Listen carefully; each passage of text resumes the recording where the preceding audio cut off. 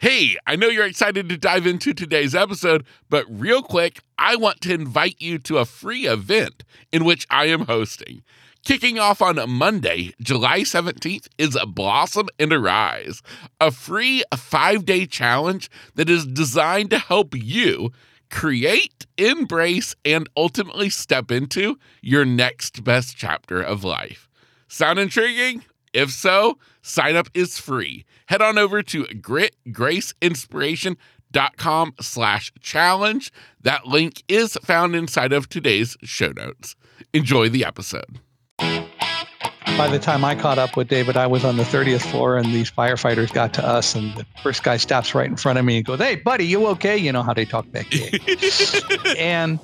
And I said, "Yeah, we're good. Well, we're going to send somebody down the stairs with you to make sure you get out okay." And I said, "No, you don't need to do that." "Well, we're going to do that." And I said, "Look, you don't need to do that." I was trying to make light of it. Yeah. "Well, we're going to send somebody with you anyway." And I said, "Look, I got my guide dog, Roselle, here, and we're going down the stairs. We're fine." And he says, "Oh, what a good dog." And he starts petting Roselle. And it wasn't the time to give him a lecture about you don't pet a guide dog in harness. Welcome to Grit, Grace, and Inspiration. I'm your host, Kevin Lowe, and I'm excited to welcome you inside. Welcome back to the podcast. How are you today? This is episode number 181 here on Grit, Grace, and Inspiration. I am your host, Kevin Lowe. And hey, first and foremost, I'm excited you're here today. Welcome to the podcast. If this is your first time, well, welcome.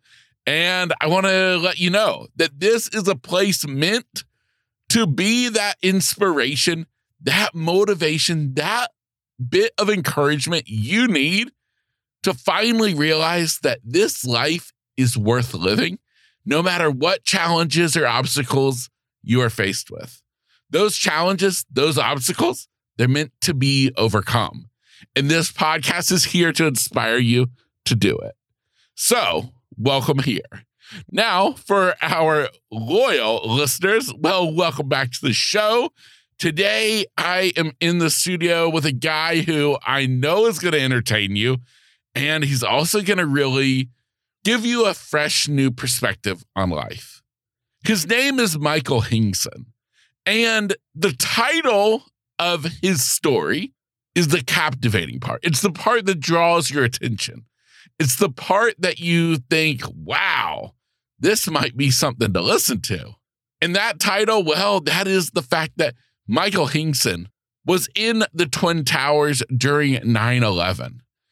And here he was, a man who is blind, and yet he was the one who would guide his coworkers down 78 floors of Tower 1, escaping just before that tower would collapse. Now, of course, he had some help, and that was his amazing guide dog, Roselle. But that's the highlight. That's the top level story. That's what the people want to focus on. But in my opinion, there's a deeper kind of symbolism to this story, to Michael's story. And it's something that I love to focus on with this podcast, and that is flipping the script. You've heard me talk about it before. I know you have.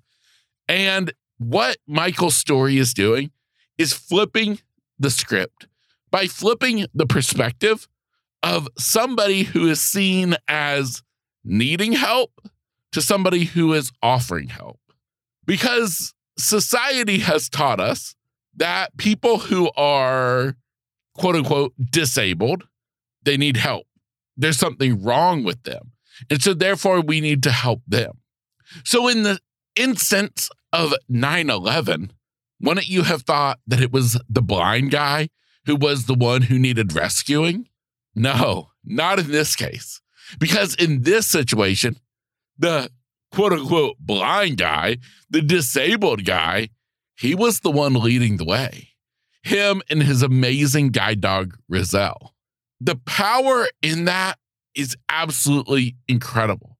And I feel like it really radiates throughout Michael Hingson's story, changing the perspective, switching up the narrative on what it means to be quote unquote disabled. My hope is that you come away with a fresh new perspective on life, a fresh new view on the people around you. And instead of viewing people who have something different about them as being quote unquote disabled, start viewing them as, hey, they might just be the one saving my butt when the stuff goes down. That's what we're talking about. Flipping the script on our perspective, on the reality of the situation. And well, the story of Michael Hingson and his guide dog Roselle are doing that in a beautiful, beautiful way. So with that said, this is my interview with Michael Hingson. Before we dive in though, I do want to remind you that if you're a fan of the podcast and want to take it to the next level, I want to invite you to join the brand new Facebook community made just for the fans of this podcast. It's called the Grit, Grace, and Inspiration Community. It's a private Facebook page where we can just hang out and do life together. I would love to have you join me. All you have to do is check out the link inside of today's show notes, and that will take you directly to the group where you can request to join, and we can start doing life together. Remember, it's the Grit, Grace, and Inspiration Community on Facebook. Check out the link in the show notes to join today. With all of that said, here is my interview with Michael Hingson. Michael Hingson, welcome to the podcast. Thank you. Pleasure to be here. Yeah, well, man, I'm so excited to have you here. I'm excited to dive in to your story, what you've done in the past, what you're doing today. But in order to give a little bit of context to your story, would you mind kind of taking me back to kind of like childhood, growing up? What was that like for you? Where did you grow up? And we'll kind of go from there. I was born in Chicago in 1950, and my parents moved to California when I was 5.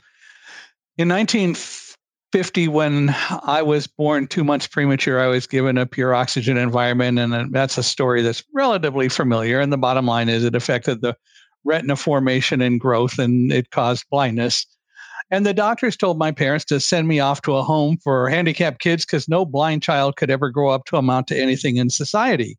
Now, I had a brother 2 years older than me, and they said, besides, you'll mess him up because you'll be using all your love for this blind kid, and you don't want to do that. You see, you need to protect the older child. And my parents just said hogwash, essentially, to all of that. They were, in every sense of the words, attitudinally risk takers. They said, of course, he can grow up to do whatever he chooses to do, and we're going to give him the opportunity to do that. And they did. So when I was old enough to do it and learned how, I walked around Chicago, or parts of it anyway, and did that with brother and cousins and so on, and then grew up the rest of the time in California, learned to ride a bike along the way, learned how to travel around my neighborhood independently. And my parents let me do all of that because they recognized that I needed to do that in order to be able to function. And they encouraged me. They certainly wanted me to go to public school and so on, and I did. Along the way, I didn't have Braille for a while. I did for the first year of kindergarten in Chicago, but then I moved to California, and California starts a year of kindergarten a year later than in Chicago.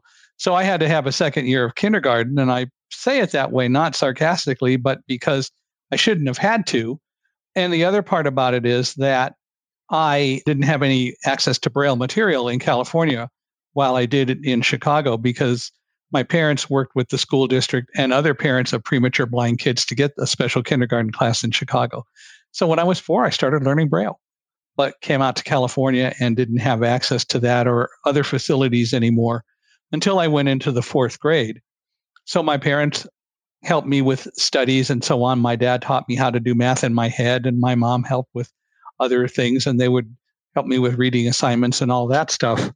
And I grew up not even thinking about being blind. Yeah, I was a little different, and I knew that, but I never thought about being limited. I just thought about how I got to do whatever it is I'm going to do. And then going into 4th grade, the school district hired a resource teacher, a teacher who knew Braille and other things. And I and other kids would spend time with her every day. And Mrs. Hirschberger would help me in once again learning Braille and becoming proficient with it and doing other kinds of things and helping with tests and other things like that. That she would read tests and I would answer them and so on.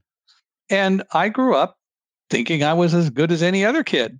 I loved science and technology and started playing with little radio kits when I was 10, got my ham radio, amateur radio license at 14, starting with a novice license. My dad got his at the same time. He could have done it any time, but he said, I'm going to wait. And when you get yours, then I'll get mine. And that way we can play together. And we did. Joined the Boy Scouts along the way and became an Eagle Scout and Vigil in the Order of the Arrow, the Scouting Honor Society. And always had an interest in science and eventually decided I wanted to go into that. And then when it came time to start considering college, looked at a number of schools and learned about this organization, this school, the University of California at Irvine, which in 1967, when we were looking at colleges, was 3 years old. It was a brand new UC campus, like only 2,500 or so students. And the year I joined and I went down and visited with the chair of the physics department, he said after an hour or hour and a half of talking, yeah, you ought to come here. And so I did. And the year I started, 1968 in the fall, was the first year that the campus had a graduating class. So that's how new and how small it was. It was a lot of fun. Yeah. Went to college, worked at the radio station all the time I was there. Loved to do radio, played old radio shows for most of the time that I was on campus, from 6 to 9 on Sunday with the Radio Hall of Fame on KUCI 89.9. Started at 88.9, then moved up a megahertz or megacycle and went to 89.9. And grew up at campus not even knowing what 60 Minutes was because I was competing with Wallace, and those other 60-minute people and had a show that was very well accepted. And one of the funny stories about that is I got a call one day and this guy says, I am Deputy Sheriff Delhagen at the Orange County Jail. And I just wanted you to know that every Sunday night, we have a crisis at the jail that we figured out how to address. And that is that there are a bunch of people who want to watch 60 Minutes on TV, but at least half the jail also wants to listen to your show instead of 60 Minutes. So we put the 60 Minutes people in front of a TV in one room, and then on a different floor, we put all the people who want to listen to the Radio Hall of Fame. And so that was kind of cool. So I submit that we did Wallace, we were good with Mike Wallace and all those guys. But did that, graduated with a bachelor's in physics, and then went on at UC Irvine to get a master's degree in physics and a secondary teaching credential. And along the way, I had joined the National Federation of the Blind. And in 1974, early in 75, the president said, there's this new guy that we're working with. We heard about this machine from him that would read print, a guy named Ray Kurzweil, and we're going to do a project with him to get him funding to finish developing his prototype into a production model. And our project is going to be that we're raising foundation funding to buy a bunch of the machines, 5 of these huge washing machine size pieces of technology, and we're going to put them in various places, and we're going to hire somebody to literally travel around the country for 18 months to set up the machines, work the machines, teach people how to use the machines, write recommendations, write training curriculum, basically do the project. And we'd like you to do that because you've got the science background. And so in October of 1976, after college was all over and so on, I flew one Sunday afternoon to Boston, where I'd never been before, and started working and did that until the project was over, and then went to work for Ray. Wow. So I was very fortunate. I realized that. I was able to get a job right out of college without too much grief. The problem is that after the project ended, Ray Kurzweil said, we're going to hire you. And he did. And he brought me in. That was now 1978. And in like May of 1979 or June of 79, I got called into the office of the VP of marketing, and they said, we're laying you off. And I said, what? And he said, oh, no, don't misunderstand. You're doing a great job. We love what you're doing. But engineering companies often make the mistake of hiring too many non-revenue producing people, and you're one of those because you're not selling, you're doing human factors studies and other things that we need. But more important is that we need revenue producers. And so we have to lay off people who aren't doing things that earn us money directly. So we have to lay you off. Then he kind of paused and he said, unless you want to go into sales. But we don't want you to sell the reading machine. We want you to sell a new technology that we developed. It's a commercial version of the machine that would allow companies to scan hundreds and thousands of pages a day to convert them to electronic forms to go into databases and so on. And as I tell people, I took a micro nanosecond and decided, yeah, I'll go into sales. I'll lower my standards from science to sales. And I did, and they sent me to a Dale Carnegie sales course where I learned all about that. And I've been selling professionally, if you will, ever since. What I learned in that course was I've been selling all my life just to convince people that as a blind person, I could do the same things that everyone else can do. I may not do them the same way, but I can do it. And that message is one that I've used more than once to get other jobs, because in 1984, Xerox bought Kurzweil.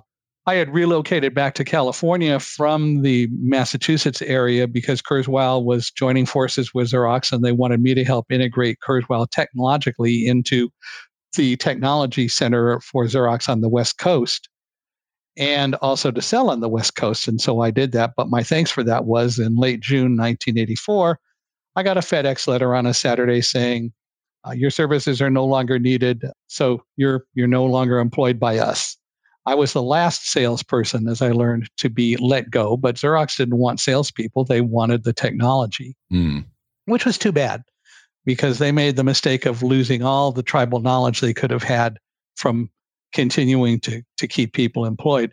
But then I couldn't find a job, no matter that I had been very successful at selling, always overachieving goal and so on, except for the time that we had a recession and nobody was doing really well. But the bottom line is I eventually started my own company, and I helped other people sell products, specifically computer-aided design systems, very graphic intense systems that people could use like architects to draw houses and develop all the stuff that would normally be done on paper over months and months. A CAD system could do in a matter of days.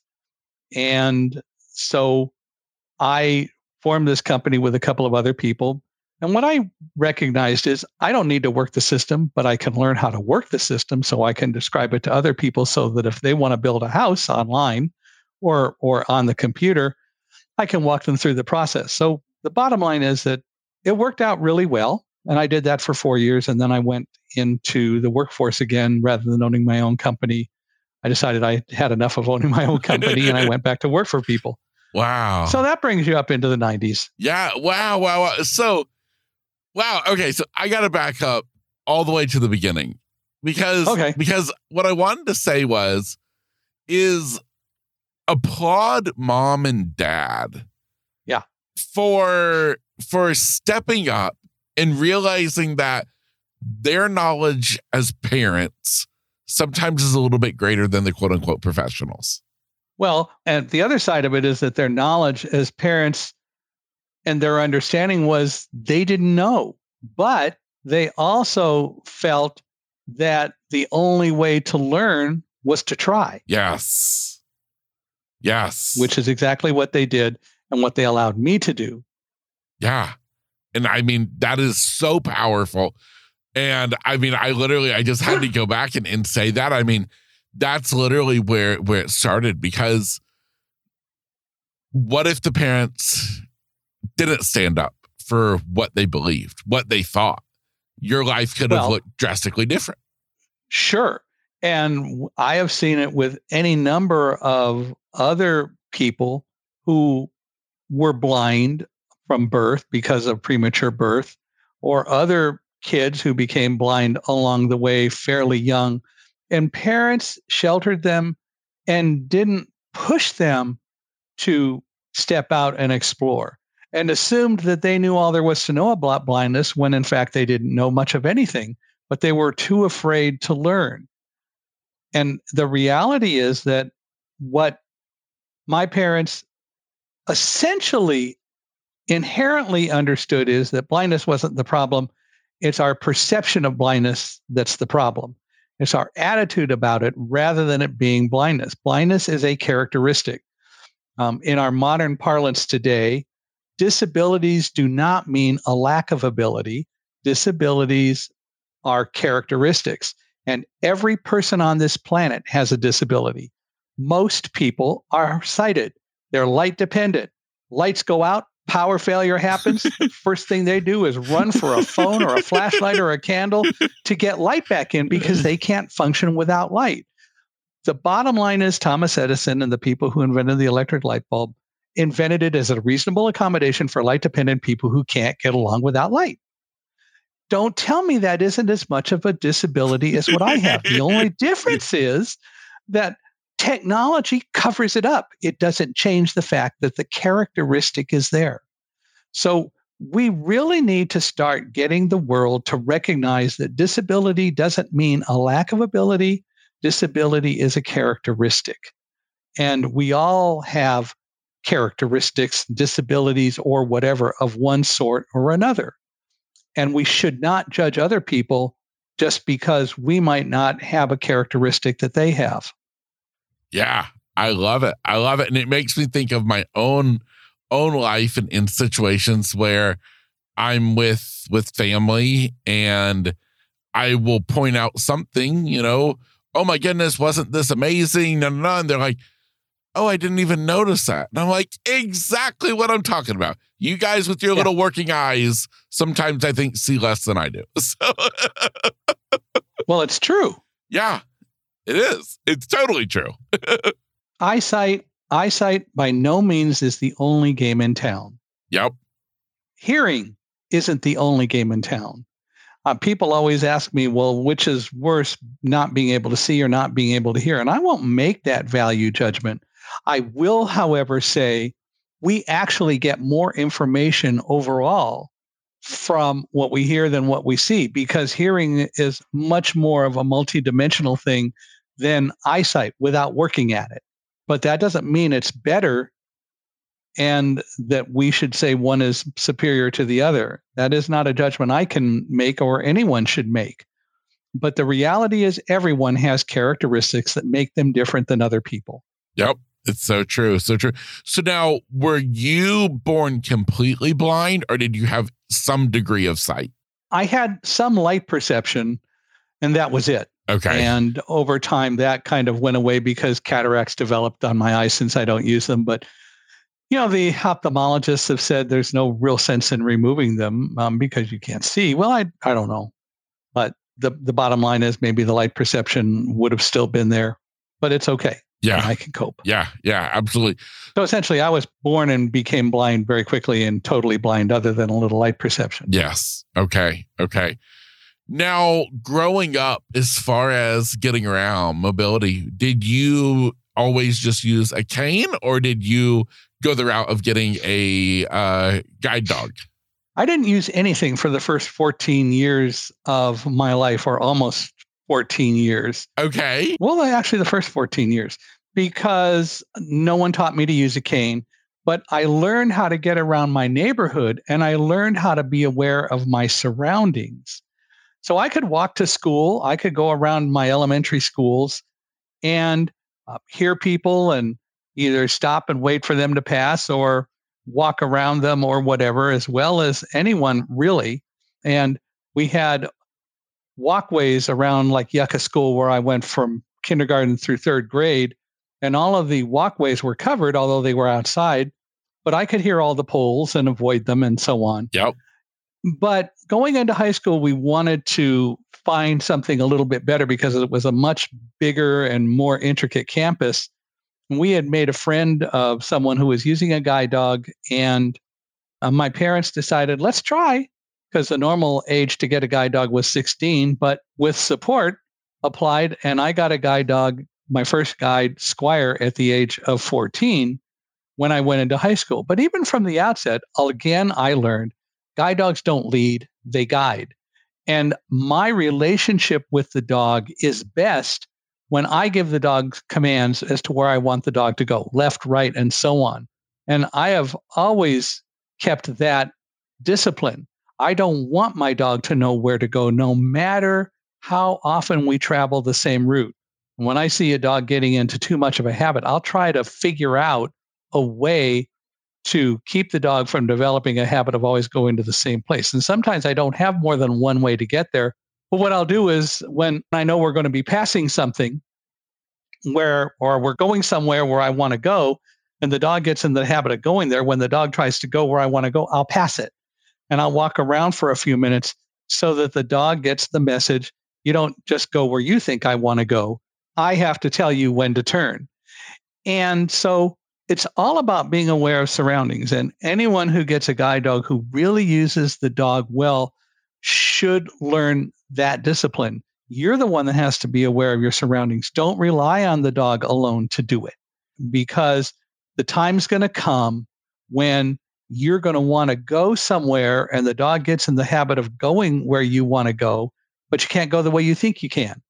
Or you're going to be confronted with an emergency and you're going to have to go a different way and to a different place than the dog normally thinks that you want to go, like in a building. Hello, World Trade Center. But the point is that I always have worked with my dogs that way. As I said, guide dogs don't lead, they guide.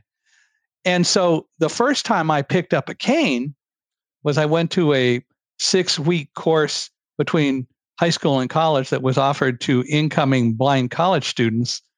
And we were given this course. In our case, it was at the University of California, Santa Cruz. And the purpose of the course was to acquaint us with what college was going to be like. And they asked that since I used a guide dog and there were a couple of other guide dog users, don't bring your guide dog. We want you to use a cane. And I think there was value in that, because what I learned is with a cane, geographically, I found things that I wouldn't find with the dog because the dog would just go around them. The only problem for the mobility instructors were they thought they had a real live one when I said I never used a cane, and I'd bought a cane to go with me.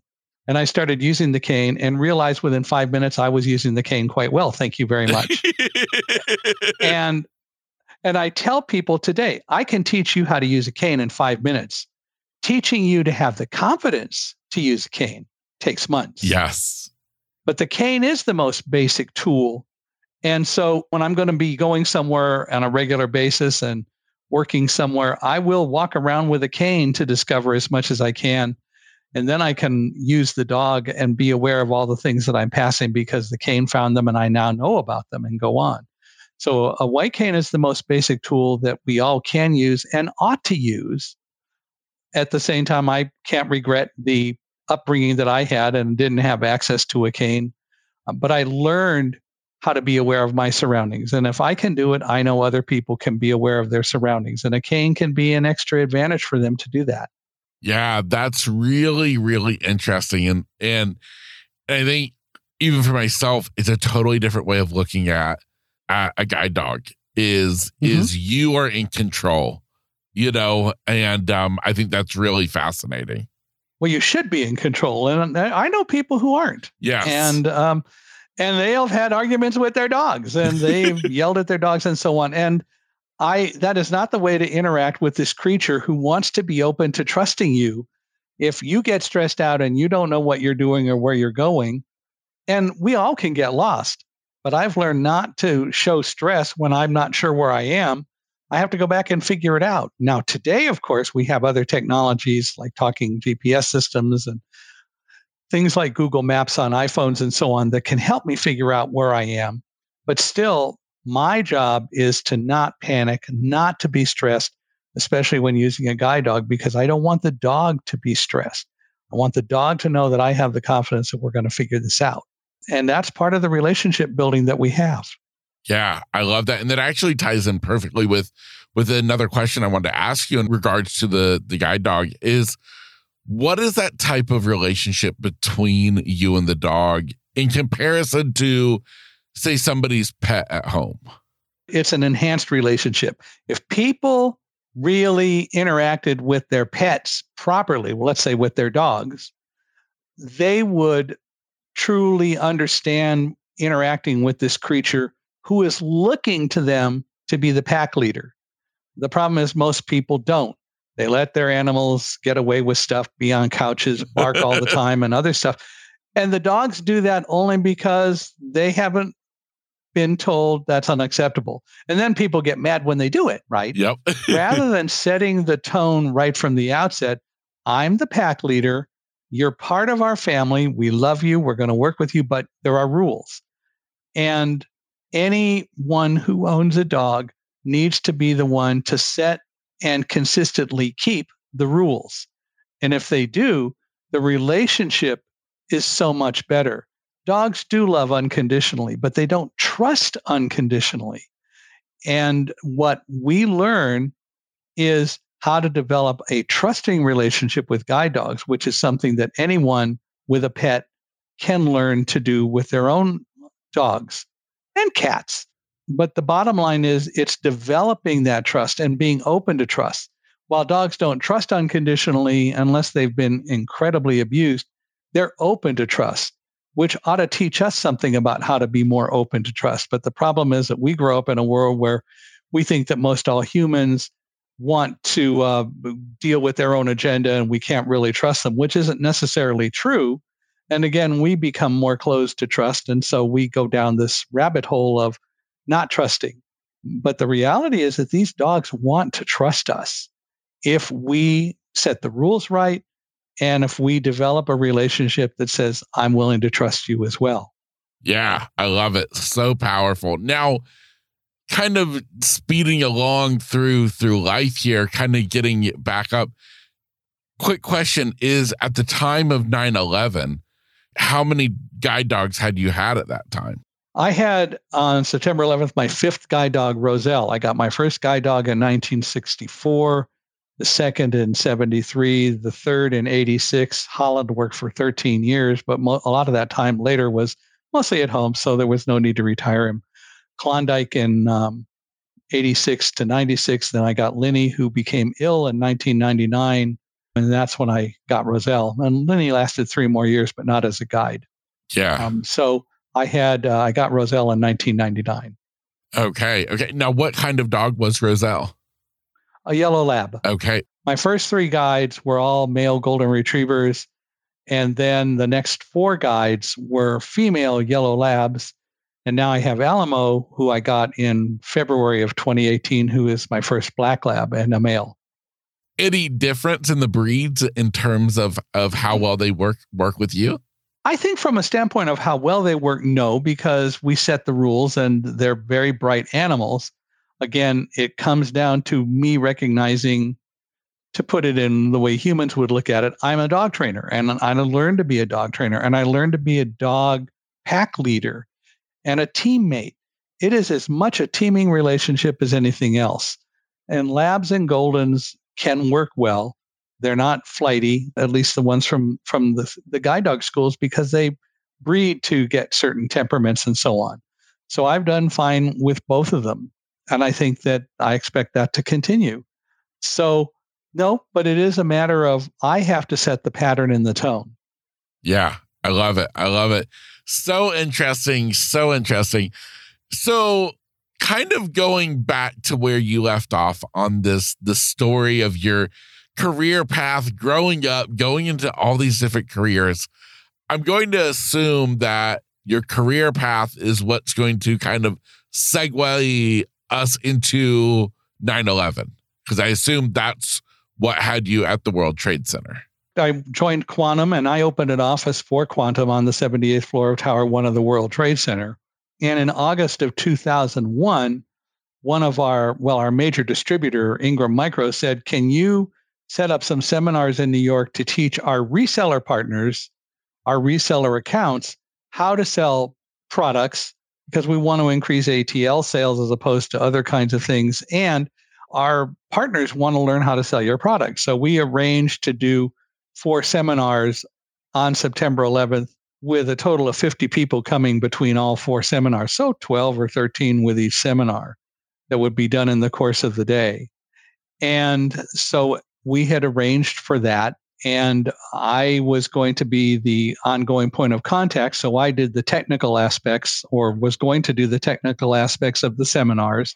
David Frank, a colleague from our corporate office, came back for the seminars because he was responsible for the distribution reseller pricing. So he was there to handle pricing questions. And of course, I would be dealing with doing a PowerPoint presentation showing people how our products work.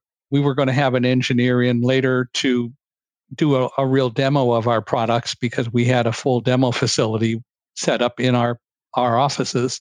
And so I was going to do a PowerPoint show first for several reasons. One, it was best to give pictorial graphic information like that because that's what most people are visual learners. 2, I wanted to impress them with the fact that a blind guy's going to do the PowerPoint presentation.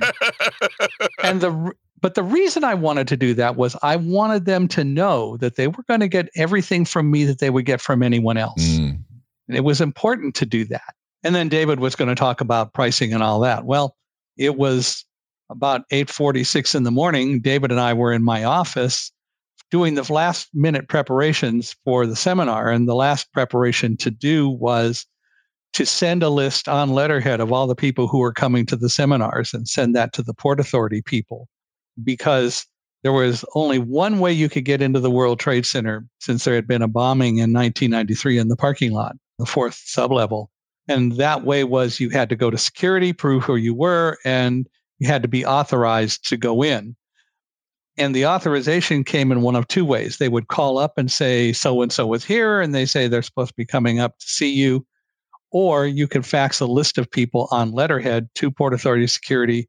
So when someone came and said, I'm going to a seminar at Quantum ATL on the 78th floor, they could look and make sure that the name was there, compare it with photo ID that someone had to show, and then you'd be given a badge and you'd be sent up, and they didn't have to call every time. And so we were just getting paper to print the list when the plane hit the building. Wow. Now that day, kind of backing up on the day a little bit, just an ordinary day, anything different? Sometimes people talk about having some type of sixth sense about maybe something going to happen that day. Anything out of the ordinary? No, other than we had a thunderstorm at about 12:30 that morning. And the thunderstorm came right over our house in New Jersey. Roselle was afraid of thunder. So she woke me up sensing the storm coming, and she and I went down to our basement. And my wife stayed upstairs in bed with Linny, my now retired guide dog. Linny loved to be on the bed. And, well, she had an illness, and so we cheated with her. But she never took advantage of it. Anyway, so they were in the upstairs and we were in my office, and the thunderclaps were so close and so loud because they came right over our house. They literally sounded like explosions.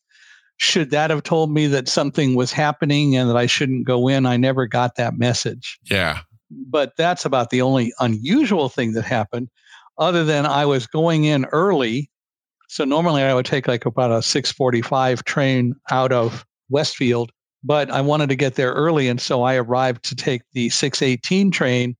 And an announcement came over the speaker that train had been broken. It was, there was some sort of failure and it was going to be late. So again, thought about that as a problem? No, because that happened from time to time. But anyway, I ended up getting there about the usual time. Wow. So question about, when we're talking about, you working with a guide dog and you directing them, you're kind of in charge. A place like the World Trade Center, I was never visited there before, but it sounds massive. It sounds bustling. How was it for you and Roselle getting around the buildings? Oh, it was no problem.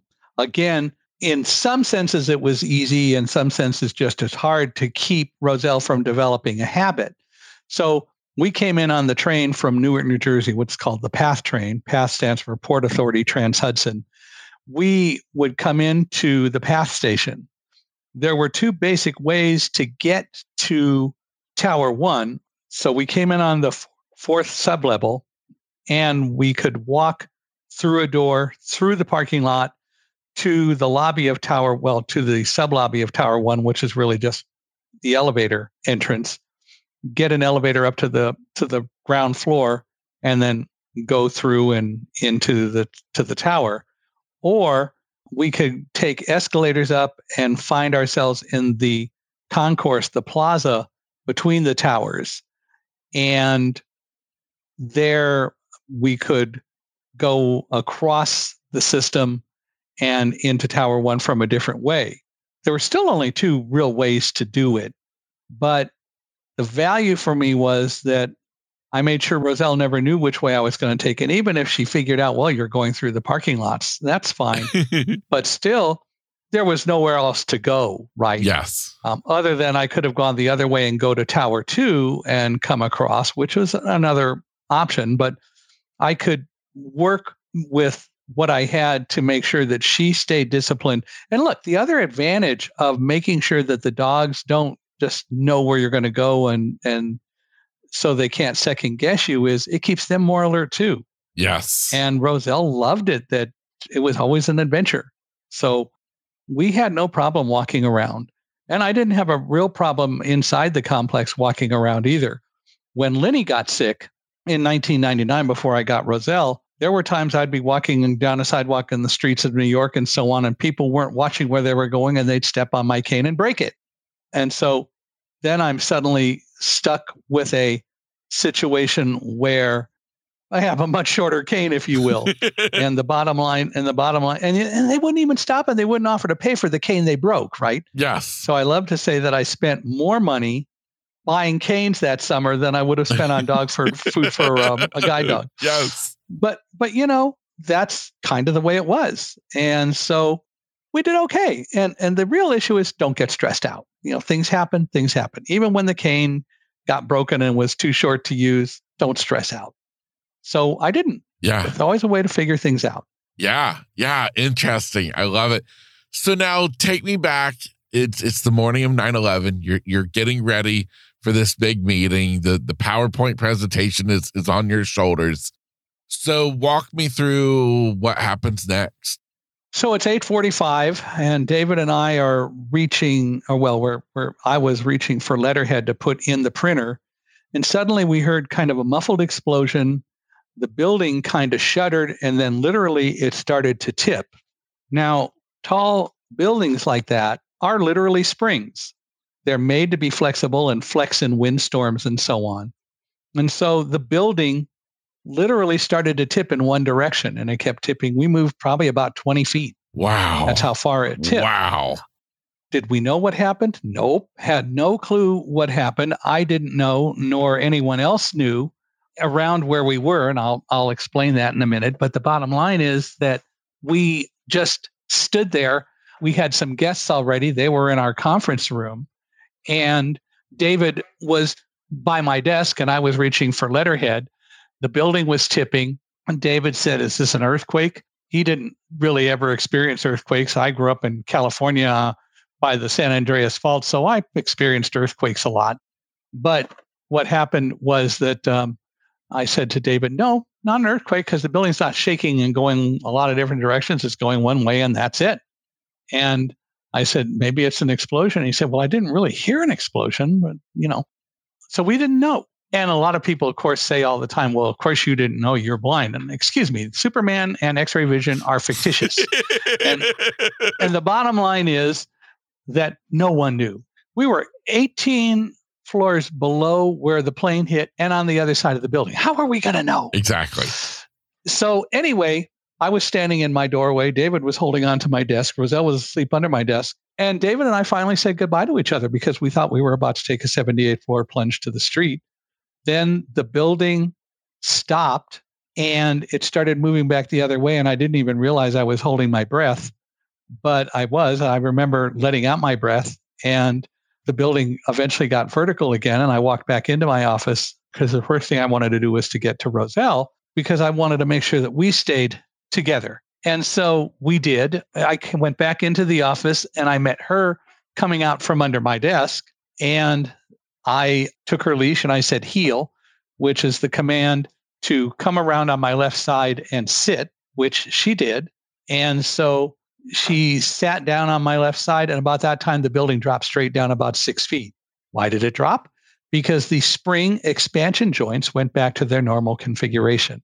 And so again, that's all information that I kind of learned later. Yeah. But anyway, then David turned and looked out the window and started shouting, "Oh my God, Mike, there's fire and smoke and millions of pieces of burning paper falling outside our window." And I could hear debris outside the window. Well, I could hear something outside the window, but I didn't know what it was.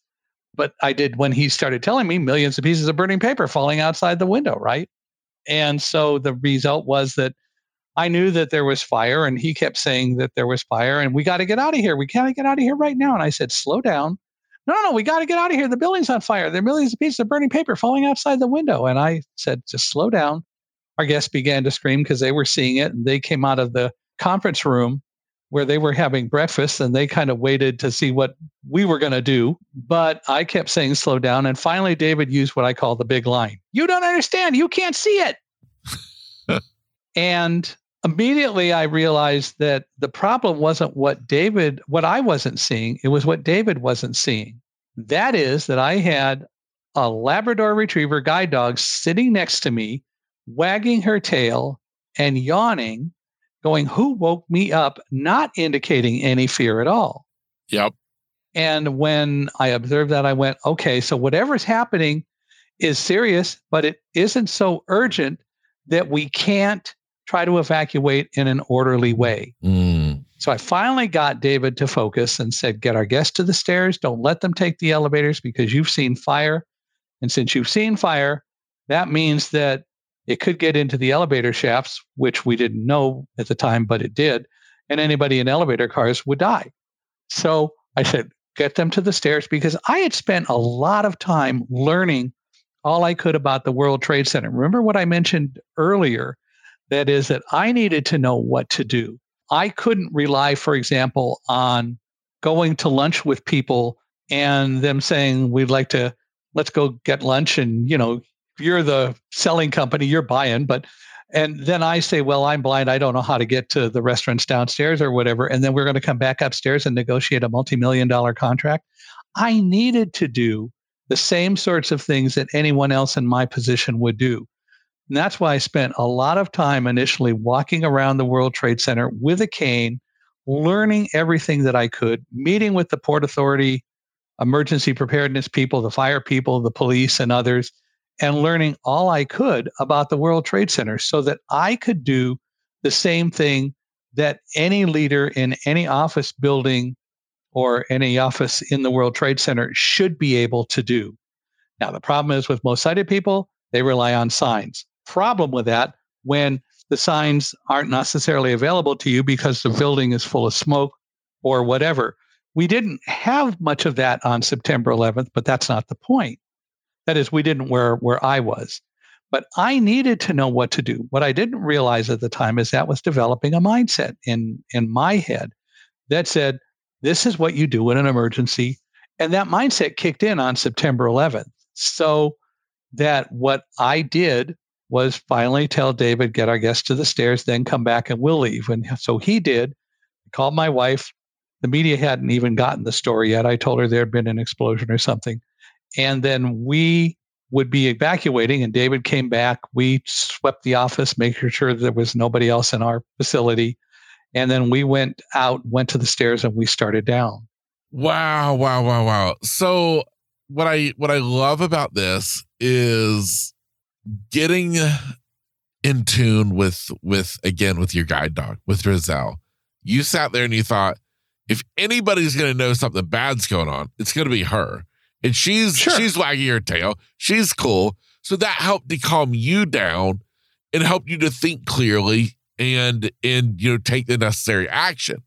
Now, at the time that you guys are starting to actually go down the stairs, were the lights, obviously you couldn't tell, but from other people's perspective, were the lights still on or had electricity gone out? No, we had power. Okay. Fortunately, all the way down. Okay. That brings up a story I'll tell in a minute. Okay. But we had power all the way down. But as soon as we got into the stairwell, I began smelling an odor, and it took me a few floors to realize I was smelling what I smelled every time I went to airports, because I did a lot of flying for my company. And I was smelling burning kerosene. Ugh. And I observed that to other people, and they said, yeah, you're right. That's burning jet fuel. We must have been hit by an airplane. Remember what I said before? No one knew. Yep. No one did, because we were on the other side of the building. We were 18 floors below. No one knew. And so we had no clue what was going on, but we got down about 10 floors, and then we heard from above somebody saying, burn victim coming through, move to the side of the stairs. And this group of people surrounding this woman who was very badly burned over the upper part of her body came past us. I think she was one of the people who was outside of one of the elevator shafts outside one of the elevators on an upper floor when vapor droplets from fuel were in the elevator shaft and ignited and shot out through the doors and burned her. There were a few cases of that. Yes. So I think that was one of those people. But we had a couple of incidents of that. And then a woman near us on the stairs stopped and said, I can't go on. I can't breathe. We're not going to be able to make it out of here. And I and other people just surrounded her instinctively and said, sure we are. Just keep with us. We're okay. Let's keep going. Roselle gave her kisses and so on. We knew that we had to work together to keep everybody calm and focused to get out. Later, as I was walking down the stairs, David said, Mike, we're going to die. We're not going to make it out of here. And I just said to David, stop it, David. If Roselle and I can go down these stairs, so can you. I took that course when I was taking my teacher training at UC Irvine, that secret course, Voice 101, how to yell at students. I love to say that. But seriously, he told me that brought him out of his funk. And then David did what I think is one of the best things I experienced that day. He said, I'm going to walk down the stairs a floor below you and shout up to you what I see. And he said, I want to do that because I got to get my mind off of what I'm thinking. We're going down the stairs. And I said, fine, that's good. Go ahead. Yeah. So I'm on the 49th floor and David's going, 48th floor, all is good here, going on down. And he kept doing that. And eventually I'm on the 45th floor and he goes, 44th floor. Hey, this is where the Port Authority cafeteria is, not stopping, going on down. Why was that so great? It was great because, although I don't think he realized it at the time, what David was doing was shouting up to me that was benefiting him because it gave him something to do. But he became basically a focus point for anyone who could hear him. Yes. And anyone who could hear him knew that there was some place and someone on the stairs above or below them, thousands of people above or below him who could hear him and who realized there's somebody in the complex on the stairs who's okay. And we'll just listen to him and we'll go down and we won't panic. And they didn't. He had to help so many people stay focused on the stairs. And so he did that. After the thing with David, though, we had gone down a few more floors and I decided, I realized that David had gotten very quiet. And that's when he said, Mike, we're going to die. We're not going to make it out. And conversation was starting to die down on the stairs. So I just said, okay, everybody, I want you to listen up. I happen to be blind. And again, I don't know, and not everyone could see me. I happen to be blind and I've got my guide dog, Roselle, here. If the power and lights go out, we're offering a half price special to get you out today. And I said, what a great way to lose weight, huh? Because I also said, sometime after they let us back in the building, because we knew that instinctively they weren't going to let us back in. We had no idea it was going to collapse. I said, first day we all get back, let's meet on the 78th floor at 8:45 in the morning and walk down the stairs together. What a great way to lose weight, huh? I wanted to bring humor into it. Yes. And again, my mindset was staying focused on working with Roselle. I kept praising Roselle. I needed her to know I was okay by saying, good girl, what a good dog, all the way down. That also helped other people who I learned later followed me down the stairs because they told me later, hey, you're just telling your dog she's a good dog. And we joined the group going down about the 54th floor and you just passed us. And we figured if you can do this, we can do this. And you're not panicking at all. So we're not going to panic. And that happened all the way down the stairs. Wow. So, those are the kinds of things that occurred. Yeah. Now, at that point, and I don't even know if this was too early on, but I would imagine, did you encounter emergency workers, firefighters on the stairs? We got to encounter firefighters about the 30th floor. David shouted up. I was like on about the 32nd floor and he was at the 31st floor, I think. And he said, I see firefighters coming up the stairs. Everybody move to the side and let them by. By the time I caught up with David, I was on the 30th floor and these firefighters got to us. And the first guy stops right in front of me and goes, hey, buddy, you okay? You know how they talk back there. And I said, yeah, we're good. Well, we're going to send somebody down the stairs with you to make sure you get out okay. And I said, no, you don't need to do that. Well, we're going to do that. I said, look, you don't need to do that. I've grown up. I live with my wife and nobody else. I hardly ever feel lonely when I leave home. We're good. I was trying to make light of it. Yeah. Well, we're going to send somebody with you anyway. And I said, look, I got my guide dog, Roselle, here, and we're going down the stairs. We're fine. And he says, oh, what a good dog. And he starts petting Roselle. And it wasn't the time to give him a lecture about you don't pet a guide dog in harness. And it wasn't the time to give him a lecture about blindness isn't the problem, eyesight's the problem when you think that it's the only game in town. So I just said to him, look, I also got my friend David here, and David and I are going down the stairs, and he turns to David and he goes, "You're with him?" And David says, "Yeah, leave him alone. He's good." Okay. And so they left, going on up the stairs, petting Roselle, and then going on up the stairs. Look, why did I resist? Because I didn't want to hear on the news later that somebody got injured because one of the firefighters was out of their normal formation or not where they usually would be because they were helping some blind man go down the stairs, because I didn't need that. So it's all about team, because I knew that they were a team. I had learned a lot about how they operate, and I knew that they were also a team. And so it was important for them to be able to continue to do what they did. And they didn't need to help me down the stairs. There was nothing they were going to be able to do, especially when I knew that what they'd probably do is grab my arm and every time I took a step, lift me up sort of so that I wouldn't trip on. That's what people do. Yes. Because they don't know how to walk sighted guide. Yes. So the bottom line is that, they went on up the stairs and then we went down the stairs. Wow. Is exactly what you encountered, though. I mean, in the big picture thing, knowing now, is exactly what we hear about is they go up the stairs when everybody else is going down. Well, they have to. And they had to carry, as David described it, on their backs, all their equipment. Maybe he said 100 pounds, it was like 60-pound packs, but they were carrying fire axes, oxygen cylinders, shovels, and other equipment to fight the fire. And the reason is because where would you put the fire fighting equipment in the building? On the 80th floor? What if the fire was on the 79th floor, right? Yep. You still couldn't get to the equipment. They had to carry the equipment up the stairs with them. Of course. And they did. Of course. So now, obviously, you guys reached the ground level. What's that experience like getting out of the building?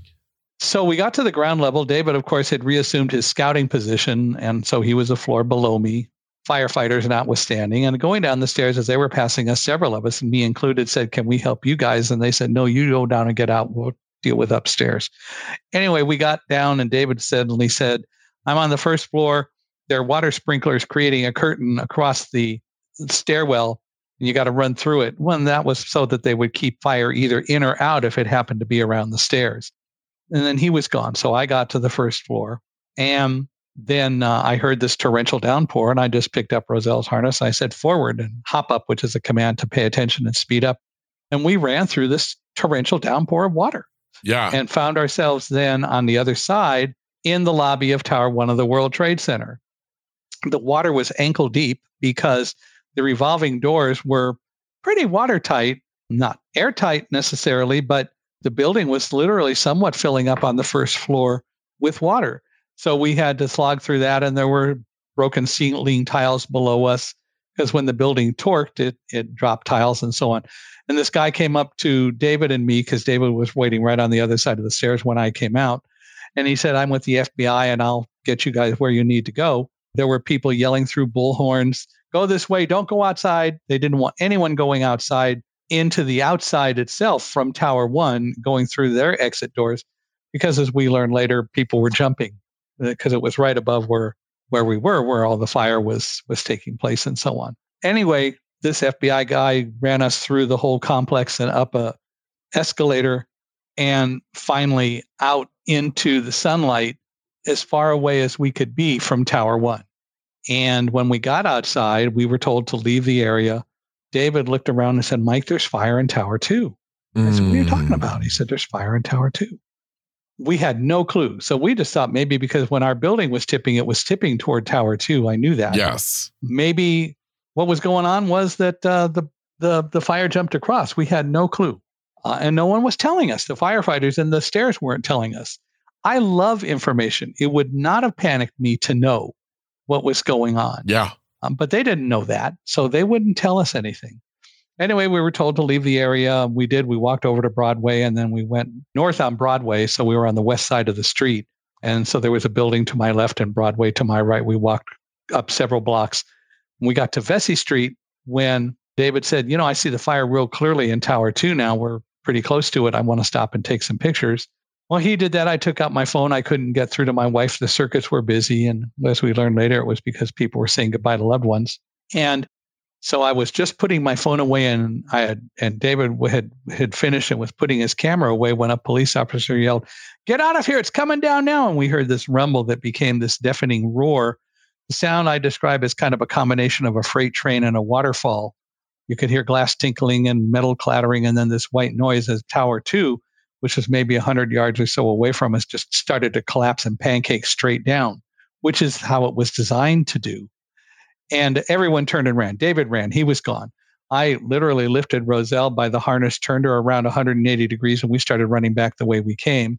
We got to Fulton Street. We turned right on Fulton Street, went about 25 yards, and caught up to David, who had stopped, realizing he had just ran off and left me and was going to try to come back and find me.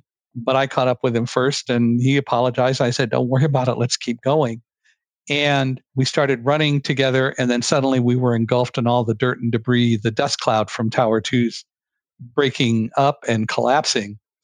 And we knew we had to get out of it because, as David said, he couldn't see his hand 6 inches in front of his face. And while that was happening, he observed that there's all this dust, and I knew there was a lot of dirt and dust because with every breath I took, I could feel it going into my throat and down my throat and settling in my lungs. So as we were running west on Fulton Street, there was a building on our right, and I started telling Roselle, "Right, right," giving her hand signals and yelling, "Right, right." I don't know whether she could hear me over the noise of Tower 2 collapsing. I don't know whether she could see my hand signals, but I was also listening for an opening. David, as I said he could only see his hand 6 inches in front of his face and not even that far. But suddenly I heard an opening on the right, as I know how to do. And obviously Roselle knew what I wanted. She turned right. She took one step and she stopped and she wouldn't move. And I said, "Come on, Roselle, keep going." And she wouldn't move. And I realized, hey, there's got to be a reason she stopped. And I investigated and discovered we were at the top of a flight of stairs. We stopped. She got praise and a hug for that. And then we walked down the stairs and found ourselves in the arcade entrance to the Fulton Street subway station. And we stayed there for a while. There were a few other people there. And then a guy from the subway system came up. He introduced himself as Lou, an employee of the subway system. And he took all of us down to an employee locker room. And we stayed there for probably about 10 or 15 minutes when a police officer came and said, "The air is clear up above. You can't stay here. You need to leave now." And then he turned without waiting for any discussion. And there were about 8 or 9 of us. We followed him back up the stairs and outside where we had gone into the subway system. And as soon as we got outside, David looked around and he said, "Oh my God, Mike, there's no Tower 2 anymore." And I said, "Well, what do you see?" And he said, "All I see are pillars of smoke hundreds of feet tall." I said, "You sure it's there?" And he said, "Yeah, it's not. Well, it's not there. You sure it's not there?" And he said, "Yeah, it's not."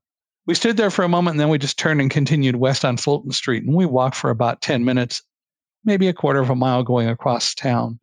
Then we heard that freight train waterfall sound again. We were in this little plaza at the time. And David looked and he said, "I see another dust cloud coming at us." And we went behind this small retaining wall and hunkered down and just waited till all the noise stopped and the wind stopped and everything else. And when it did, then we stood up and David looked back and he said, "Oh my God, there's no World Trade Center anymore." And I said, "What do you see?" And he said, "All I see are fingers of fire and flame, hundreds of feet tall, and pillars of smoke. No towers. It's all gone." And we stood there, not understanding. We were there maybe a minute or so, and then I decided I'm going to try to call my wife again. And actually, this time I got through. And she's the first one who told us how 2 aircraft had deliberately been crashed into the towers, one into the Pentagon, and a fourth was still missing over Pennsylvania, which is Flight 93 United that crashed into Shanksville because people retook control of the plane. And so that's when we first learned what was going on. Who would have thought? We went into the towers, minding our own business, just doing our jobs, and suddenly, in the blink of an eye, if you will, it all changed. Yeah. And spent the rest of the day getting back toward home. Eventually learned the trains were running back to New Jersey, so we went to Penn Station. We had first gone to the apartment of a friend of David's in the university area, stayed there for a couple of hours. Then I learned the trains were running, and David wanted to go back up to where he was staying with his sister on the Upper East Side. So we got me to Penn Station, and then David left to go on up to where his sister was, and I took a train to Newark and then another train to Westfield. Meanwhile, and I tried to stay in touch with Karen as much as I could, my wife, a friend of ours, Tom Painter, who Karen had known since high school in California, who had also moved to New Jersey, not knowing whether I was in the World Trade Center at the time or not, just came down to be with Karen and me, or originally with Karen. He drove her to the train station in our wheelchair accessible van because Karen's been in a chair her whole life. And they met me at 7:00 and we went home. The first thing I did was I took Roselle's harness off and I figured I'd take her outside. She would have none of it. She just turned and ran, grabbed her favorite tugboat and started playing tug of war with Linny. It was over for her. It was done. She wasn't threatened in any way. She had no fear. And so it was all done. She said, I'm done with the day. It's time to go play. And then eventually she went outside, but it was over for her. And, we started making sense, or trying to make sense out of it. And the next day I called Guide Dogs for the Blind, where I've gotten my dogs. And among other things, I talked to, and I called because Karen reminded me that some of the people at Guide Dogs visited us in New York and came to see our offices in the World Trade Center, and they would remember it. So we called Guide Dogs, and I, among others, talked to Joanne Ritter, who at the time was their public information officer, and said, "Can I put out a story?" And I didn't think much about it. I said, "Okay, sure." And then she said, "You're going to be pretty visible. Who do you want to be interviewed by first?" And I said, "Oh, Larry King." And 2 days later, which would have been Friday the 14th, we went on Larry King Live for the first of 5 interviews. And we got pretty visible after that. And then people started calling and saying, we heard about your story. We saw you on Larry King and other interviews and so on. We'd like you to come and tell your story, but we want you to tell us the lessons we should learn from all of this. And I started to realize, if people want to hear about this and are genuinely interested, it's a lot more rewarding in terms of spiritually, and it could be financially rewarding because they want to hire me to come. It would be rewarding to switch careers. And so I did. I became a keynote speaker. I also worked at Guide Dogs for the Blind for a while as their public spokesperson while traveling and speaking all over the world. So I have been doing that ever since the end of 2020 or 2001, beginning of 2002. And I've been speaking ever since. So I've been a keynote speaker traveling the world, talking about not just the story, which I know is an evergreen motivational story, but also trying to get people to understand the value of trust and teamwork, trying to talk more about leadership, making better life choices, and really getting people to understand that we're all in this together and we need to learn to work together, and having a lot of fun doing it. Yeah. Now, would you say that you were always kind of a natural born leader, or was it that day in the Trade Center when that kind of shined through? Well, I never thought of myself as a naturally born leader, but I thought of myself as being competent. And I'm sure that sometimes competent to the point of arrogance, and I've tried to learn not to be. But I've learned that reality is that everyone can be a leader depending on the circumstances and the time. And leaders and bosses need to recognize that there are times on the job when somebody else should take the leadership position because they have skills for a particular situation that maybe the leaders don't have. And the real leaders are the ones who can see that and allow that to occur. Yeah, I love it. Now, so you kind of make this full career pivot. You're speaking. At what point does writing a book come into play?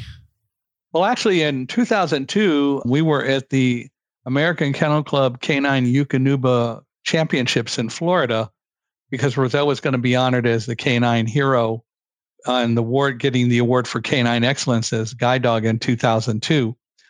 And I met George Berger, who was the publisher of the AKC, American Kennel Club Gazette. And he said, "You ought to write a book." I said, "I hadn't thought about it." And so I went back and he said, "I'll help you." And I started making a lot of notes and looking at options as the way to do it. But it still took a long time. And he had an agent who said, "You should write a business book." And I said, "No, it needs to be more general. It needs to be something anybody would be interested in reading." So it just kind of went slow for a while. But then in 2010, a woman named Susie Flory called me. And Susie said, "I'm writing a book called Dog Tales. It's 17 stories about dogs. And I want to include Roselle's story. Would you tell me what happened?" And I did. And then there was this pause, and she said, "You need to write your own book, and I'm glad to help you with it." She's a professional writer. So we worked with she and her agent, Chip McGregor. And he said, but I don't want a 9/11 book. And I said, I don't want a 9/11 book either. I want to teach people about being blind and all that. But the 9/11 story is part of it. I had started to put a lot of stuff together, and Susie and I created a proposal.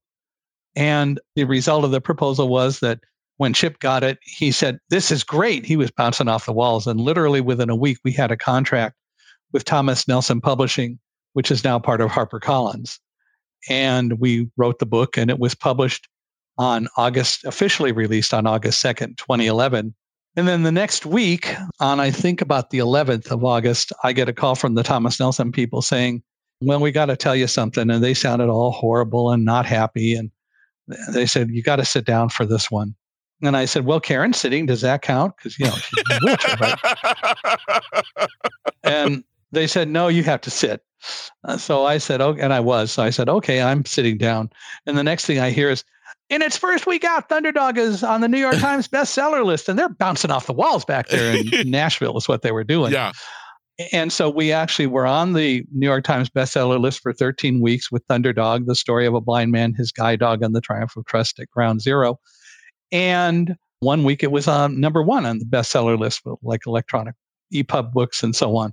But it's been very visible. It is still absolutely available for anyone who is interested. You can go anywhere and order the book. It's also on Audible, and it's available in large print. And for blind people, if they want a Braille copy, the easiest way to do it is to get a Braille copy through bookshare.org. But it's available anywhere. It's also available through the Library of Congress and the Talking Book Bard program. It's available. And then we followed it up with another book that I wrote with another person, Jeanette Hanscom, and that book is Running with Roselle. It's a children's version, if you will. It's more about me growing up and Roselle growing up and how we met. And the result of it basically is that we self-published that one. But when the pandemic hit and travel stopped for me, I started to realize I've been talking about not being afraid, but I've never taught people how they can learn that skill. So I started thinking about that. And so we started working on the idea of a third book. And our working title, we have a publisher for it, but the working title is A Guide Dog's Guide to Being Brave. And it'll be a book to try to help people understand how they can learn to not be blinded, if you will, by fear when something unexpected or horrible happens in their lives. And again, because we are so dog-centric, it's going to have a lot of dog-related kinds of things with it. That'll probably not come out for a while yet. We're working on it. In fact, I have to read a chapter today and do some work on it. But we're working through it and having a lot of fun with it. And again, hopefully it will help people better understand not only blindness, but it will understand a little more about themselves and that they can deal with things without being controlled by fear. Yes. So we'll see how it goes. Yeah, I love it. I love it. Real quick question. Your first book, Thunderdog, where'd the name come from? I wanted to call it Forward. And the marketing people at Thomas Nelson said, no, we want to call it Thunderdog. And so we let them win. And so that's where it came from. Okay. They thought it would be, and it's done. I can't complain. Well, good. Well, listen, last question for you. And when people hear your story and they hear the story of your guide dog, Roselle, what is the one thing that you hope that they remember? The one thing that you hope that they take away from this story? Don't judge people because they're different than you. Blindness isn't the problem. Disability doesn't mean lack of ability. All three ways of saying the same thing. The reality is accept people for who they are and be open to trying to develop a working relationship. If a blind person comes to you and applies for a job and you're sighted, don't rule them out simply because they're blind. We live in a world where the unemployment rate among employable blind people is between 65 and 70%, and there's no reason for that. It isn't that we can't work, it's that people think we can't work. And we've got to get people over that, which is why I chose to and continue to choose to speak and travel and educate and inspire people, because we all have gifts and we should be allowed to use them. If people want to reach out and if they want me to come and speak, they can email me at speaker@michaelhingson.com. That's speaker@michaelhingson.com. and I'm glad to talk with them. I also now am the chief vision officer for a company called Accessiby that makes products that help make the internet website world more accessible to persons with a variety of different kinds of disabilities. They can go to Accessiby, ACCESSIBE.com. They can email me at michaelhi@accessiby.com. But they can go there and they can actually do a free audit of their websites, and they can see what isn't accessible and what is. And Accessiby can help fix that, or they can go to other places and hire their own people, but Accessiby will be cheaper. But the bottom line is we all have gifts. We all have challenges. And there is not one single person who doesn't. And what we need to do is to recognize that we should accept people for who they are and give people the opportunity to enhance our world and help us enhance our own worlds. Yeah, I love it. And I would like to add my own thoughts on it, is that when you see the blind guy, don't underestimate him. He's the one who made the PowerPoint presentation, and his guide dog is the one who's going to get you out of danger. So, yeah. Well, the guide dog is not necessarily the only part of it that's going to get you out of danger, but the guide dog is a teammate. Yes. And the guide dog and I work together to get out of danger because I learned what to do and set the expectations for the dog. And the dog did, in Roselle's case, her job, didn't anticipate until there was a need for her to say, hey, I can't do exactly what you want. And I realized there's got to be a reason for that, because that's the team effort. So we worked together as a team and survived. Yeah, I love it. I love it. Michael, in the most sincere way possible, I want to thank you for being here today, for being willing to just share your story. It means a lot to me. I'm just thrilled to get to share your story with my audience. So thank you. Well, thank you. It's my pleasure. And I hope that people will genuinely think about all this about blindness. And as I said, if people want a speaker, I'm doing it and would love to talk with you about that. And I hope that they will also recognize there's a need to make websites accessible, because 98% of all websites aren't accessible today. Some may still work somewhat, but the reality is that we need to make the internet an inclusive world for all. And that's a mindset that we need to establish and make happen. Absolutely. Absolutely. Well, I love it. And, Michael, again, thank you. And for you listening today, my hope is that you took something away, that this interview with Michael not only entertained you, but maybe gave you a deeper kind of insight on life and an insight on people with differing abilities, and how in the big picture, we're really not all that different from one another. We all just have our own unique gifts. And hey, that's what makes this world awesome.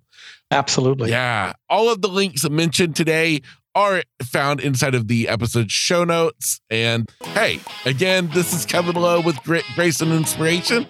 Get out there and take on the day. Hey, real quick before you go, I have one last thought to leave you with. I, of course, hope that you've enjoyed today's episode, but more importantly, I want to remind you that I never want you to listen to an episode of this podcast to hear something that I have to say or that my guest has to share and think, wow, I wish I could be like them. I wish I could overcome my own challenges and do the great things that they are doing, but I just can't. Well, friend, that's where you are wrong. You are capable. You are able. And you darn sure are deserving of having all that you can imagine in this life. There's nothing special about me or any guest I have on this podcast. We are all just normal people trying to make it in this life. And so I encourage you to take a look at yourself in the mirror and remind yourself that, you know what? I can do it too. Now, of course, if you would like help along that way, reach out to me, whether that's as a listener of this podcast, a friend, or if you'd like to work with me as a coach. My contact information is inside of every episode's show notes, just like this one. So go down, check out my contact information, and reach out to me today. With that said, I encourage you to take on the day every day with grit, grace, and inspiration.